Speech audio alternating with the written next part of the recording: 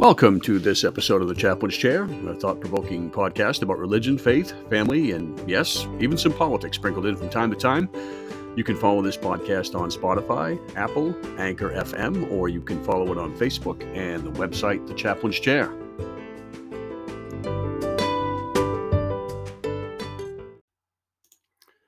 This podcast will be one of those, even some politics sprinkled in from time to time podcasts. In fact, the next several will be. And I really hate to call it a political issue because it's really a moral based in theology issue. Ideological movements in their rejection of God's revelation have dismissed it as a moral issue and have made it purely a political issue. But it's a moral issue, make no mistake, and it's something the Christians, I believe, must talk about. Now, I remember about 15 years ago having a conversation with a pastor. We had some disagreements, and we were discussing these disagreements that we had about the role of the pulpit in political issues. And his stance went something like this: there is no place for political issues in the pulpit. And on a limited level, I agree with that. But as I recall, my disagreement with him was expressed in this way: when the political issues of the day are the moral issues of the day, the pulpit is exactly where they must be. When our politics reflects a depraved anti-biblical morality, the pulpit is exactly where they should be discussed. Now, when Christians embrace anti-biblical morality because the anti-biblical world that's all around them, whether it's our education system, our news media, or our popular culture entertainment mediums like movies, literature, and music, has told them it's what they should believe, and they're not given any contrary information, the pulpit is where they need to hear the truth, that they might correct their wrong. Now, that lays the foundation for this series of podcasts I'm introducing today. And for the next several podcasts, at least, I'll be talking about the sanctity of life. I hate to use the common vernacular, but I will for the sake of those who know it only by that: abortion. I don't know how many podcasts it will be. I'm thinking at least 3. I want to be presenting a theological argument, a historical argument, and an argument from a personal experience I had in my personal ministry with an abortion survivor, and the crime that was perpetuated on her by anti-biblical forces that told her it was okay to have an abortion, to murder her unborn child. I'll be blunt about it. Well, her story is a powerful one of pain, grace, and forgiveness, and it's one that you won't hear in the media. But we need to get there first. We need to build the irrefutable argument against abortion. And this first podcast is to make the biblical case that life begins at conception. At conception. At conception. So let's begin there. I don't think there's any better indicator of the spiritual condition of a man or a nation than how they feel about innocent life. I don't think there's any better indicator of the spiritual condition of a man or a nation than how they feel about the image of God. And there is no bigger moral issue in the public right now, in my mind, than this question. And why? Why is that? Because it concerns the image of God. Now, the recent contention of the expected overturning of the Roe v. Wade decision in the United States marks a very clear division in our nation, and it reveals a sharp division in our individual morality. And it also reveals a deep chasm of evil that this nation either wants to embrace or eradicate. And don't think for a second that God has no position on this matter. He does. And this series of podcasts is going to look at it. And I want to begin building my lessons in the Bible. The Bible speaks authoritatively on the issue. Some may not believe that, and that's fine, but that doesn't change the fact. Take it up with the author. The Bible tells us in Genesis chapter 1, verses 26 and 27, "And God said, Let us make man in our image, after our likeness, and let them have dominion over the fish of the sea, and over the fowl of the air, and over the cattle, and over all the earth, and over every creeping thing that creepeth upon the earth." So God created man in his own image. In the image of God created he him, male and female created he them. Well, let's first establish this. This is the fundamental theological foundation for this issue. God created man in his image and gave him life. Life comes from God. The life of man is in God's image. To kill a man is to attack the image of God. In his first institution of human government, entrusted to Noah and his descendants after the flood, God said this in Genesis 9, verse 6, "And surely your blood of your lives will I require, at the hand of every beast will I require it. And at the hand of man, at the hand of every man's brother, will I require the life of man. Whoso sheddeth man's blood, by man shall his blood be shed, for in the image of God made he man. So there you have a great truth.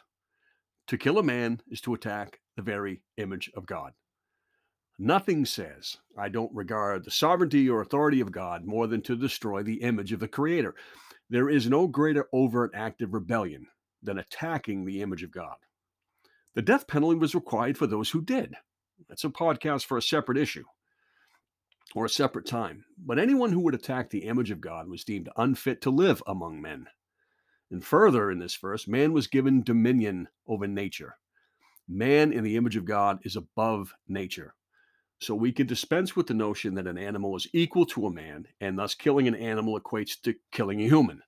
It doesn't. Animals were not created in the image of God. And again, that's a topic of study for another time, so let's move on. So the question then is, when does this life that comes from God, begin? When is an unborn child considered life? At conception? In the third trimester? At the first breath?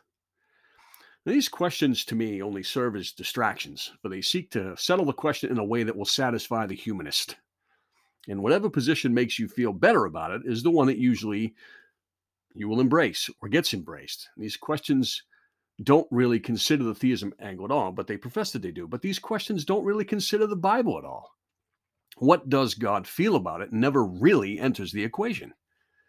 That's not the approach I'm going to take to answer this question. I'm going to let the Bible answer for itself, because there is the Bible's answer, and then there's every other answer. And what the audience decides to do with that information I provide in this podcast is on them. I'm going to tell you what the Bible says about the matter by reading to you what it says. Argue with God if you don't agree. You're free to not agree, but you take it up with God. Now, I want you to go with me to the Gospel of Luke, where the record of the announcement of the coming of the Savior Jesus Christ is given to Mary by the angel Gabriel. It's found in Luke chapter 1, verses 26 through 33. And I'm going to start reading there. Again, I'm reading from the King James Bible. And in the 6th month, the angel Gabriel was sent from God unto a city of Galilee named Nazareth, to a virgin espoused to a man whose name was Joseph, of the house of David, and the virgin's name was Mary.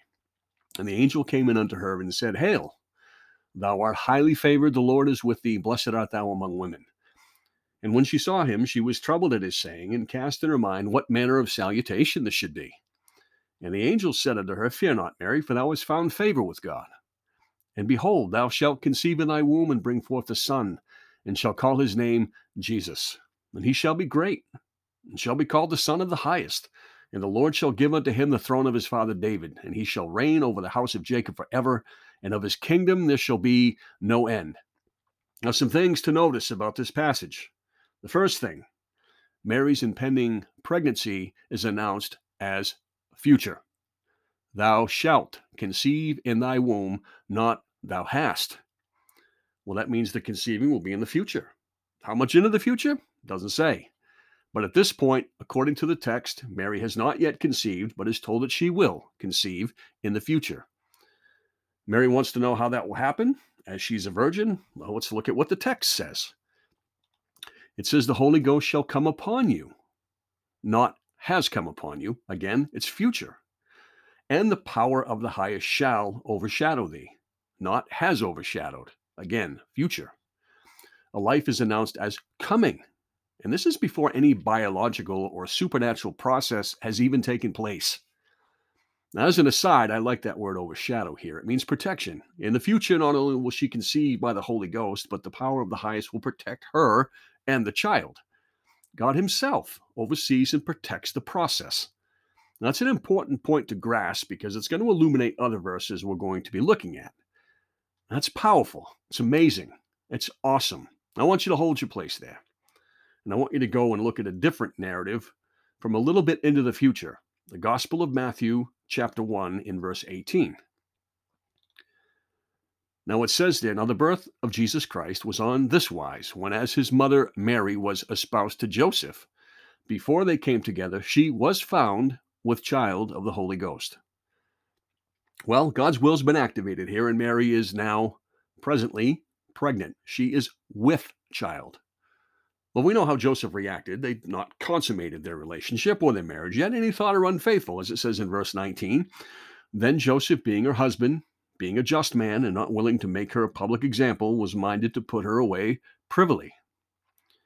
And the Bible continues in there and says this in verse 20 and into verse 21. But while he thought on these things, behold, the angel of the Lord appeared unto him in a dream, saying, Joseph, thou son of David, fear not to take unto thee Mary thy wife, for that which is conceived in her is of the Holy Ghost, and she shall bring forth a son.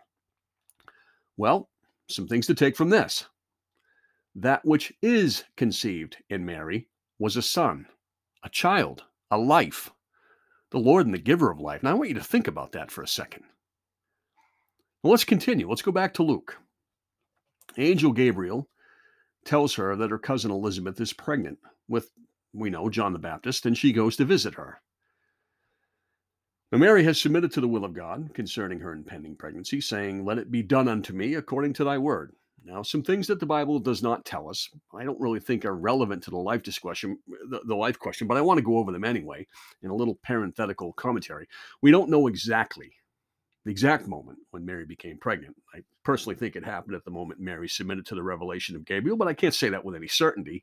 And we also don't know how long Mary's visit with her cousin lasted. Some think at least 3 months until the birth of John the Baptist, and then she went back home. We don't know how far along in the pregnancy Mary was when Joseph found out she was pregnant. The Gospel of Matthew only says that she was found to be with child. Found would imply, I think, that people began to notice, perhaps a baby bump. And of course, that's in the realm of conjecture. If Mary left to visit Elizabeth not looking pregnant and then came back 3 months later with a baby bump, this would explain why others, first of all, noticed it, and it would give us some sort of explanation as to why people would have thought her pregnancy was of fornication and why Joseph would have said, hey, you were unfaithful to me. That's a theory that lives on to this day, by the way. Again, it's conjecture, but it's irrelevant to the when does life begin question. Now, when Mary arrives at her cousin's house, Elizabeth is overjoyed. Now, I want to look at that record, and that's in Luke chapter 1, verses 41 to 43. And it came to pass that when Elizabeth heard the salutation of Mary, the babe leaped in her womb.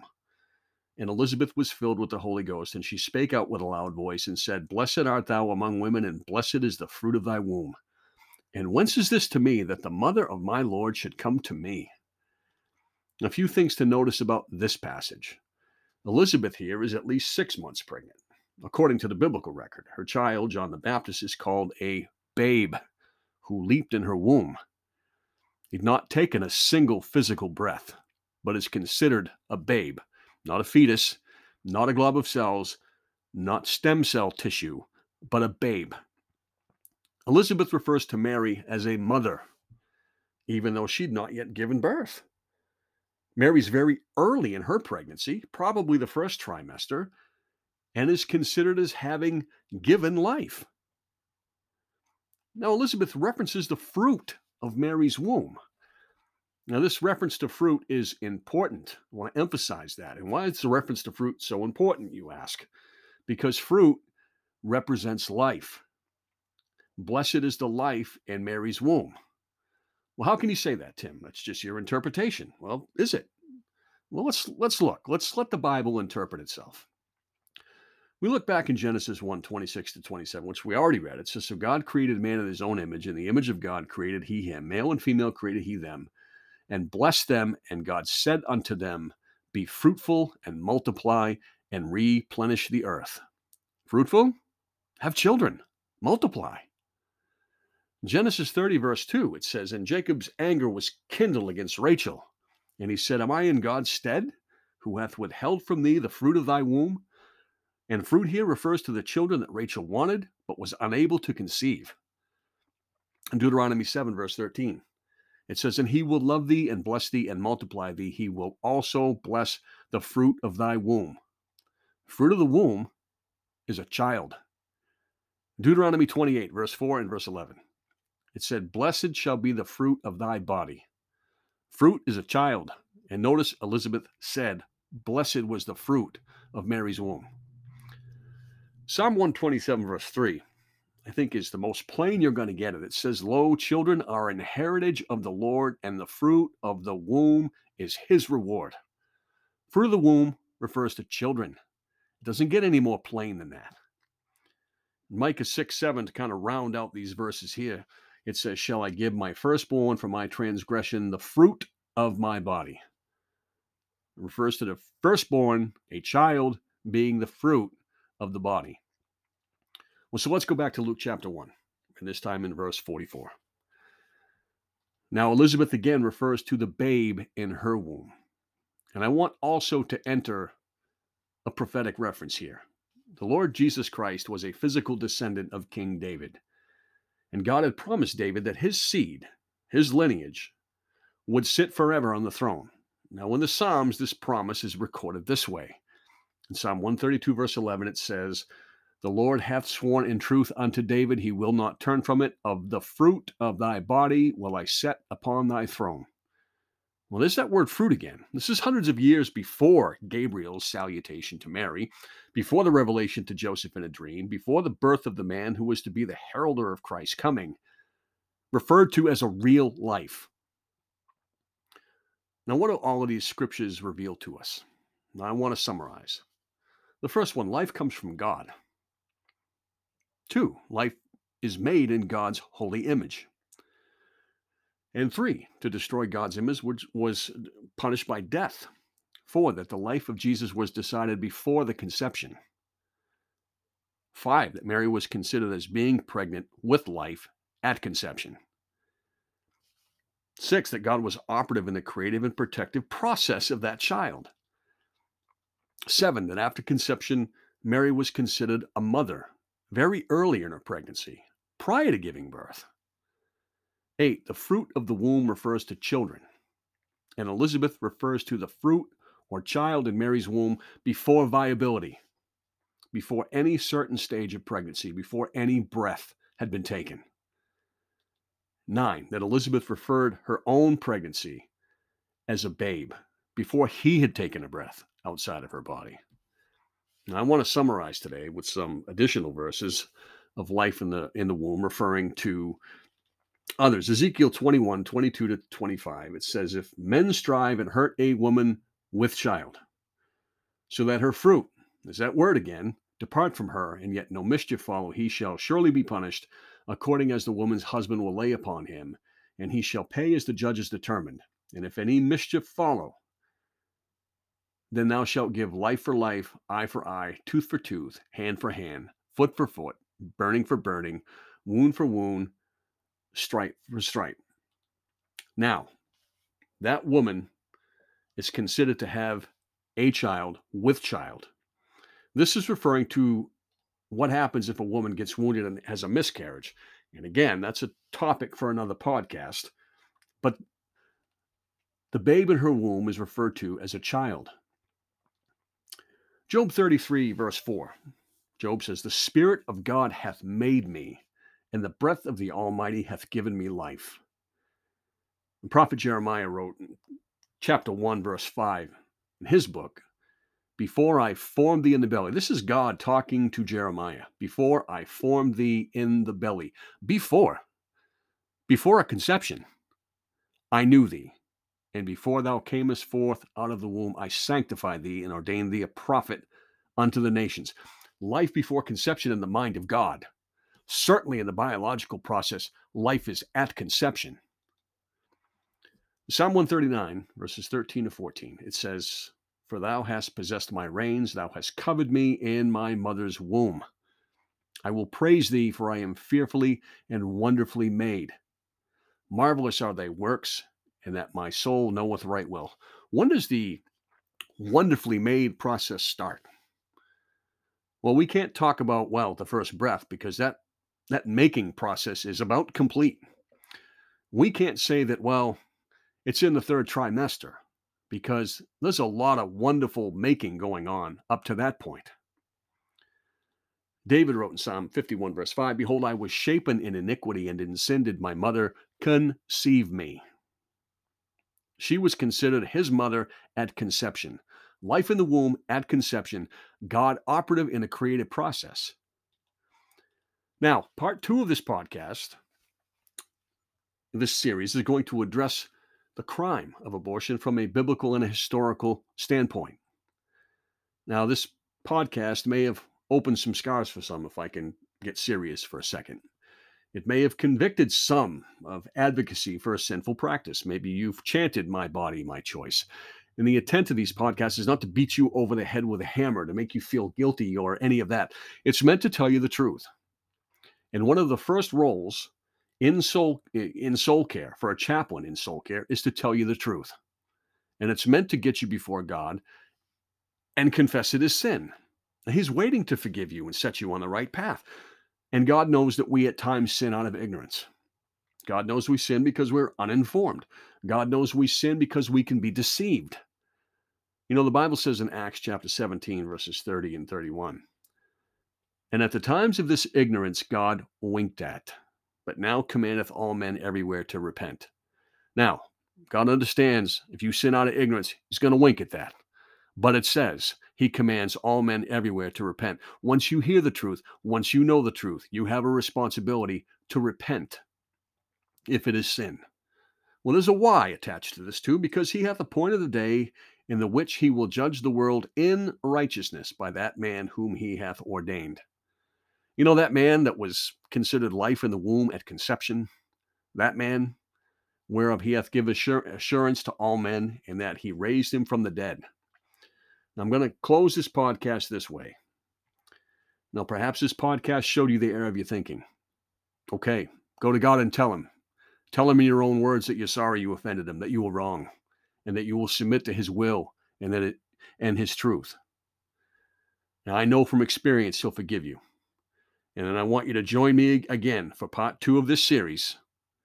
And I want you to meditate on the things that you've heard today. And I'll see you next time. God bless you.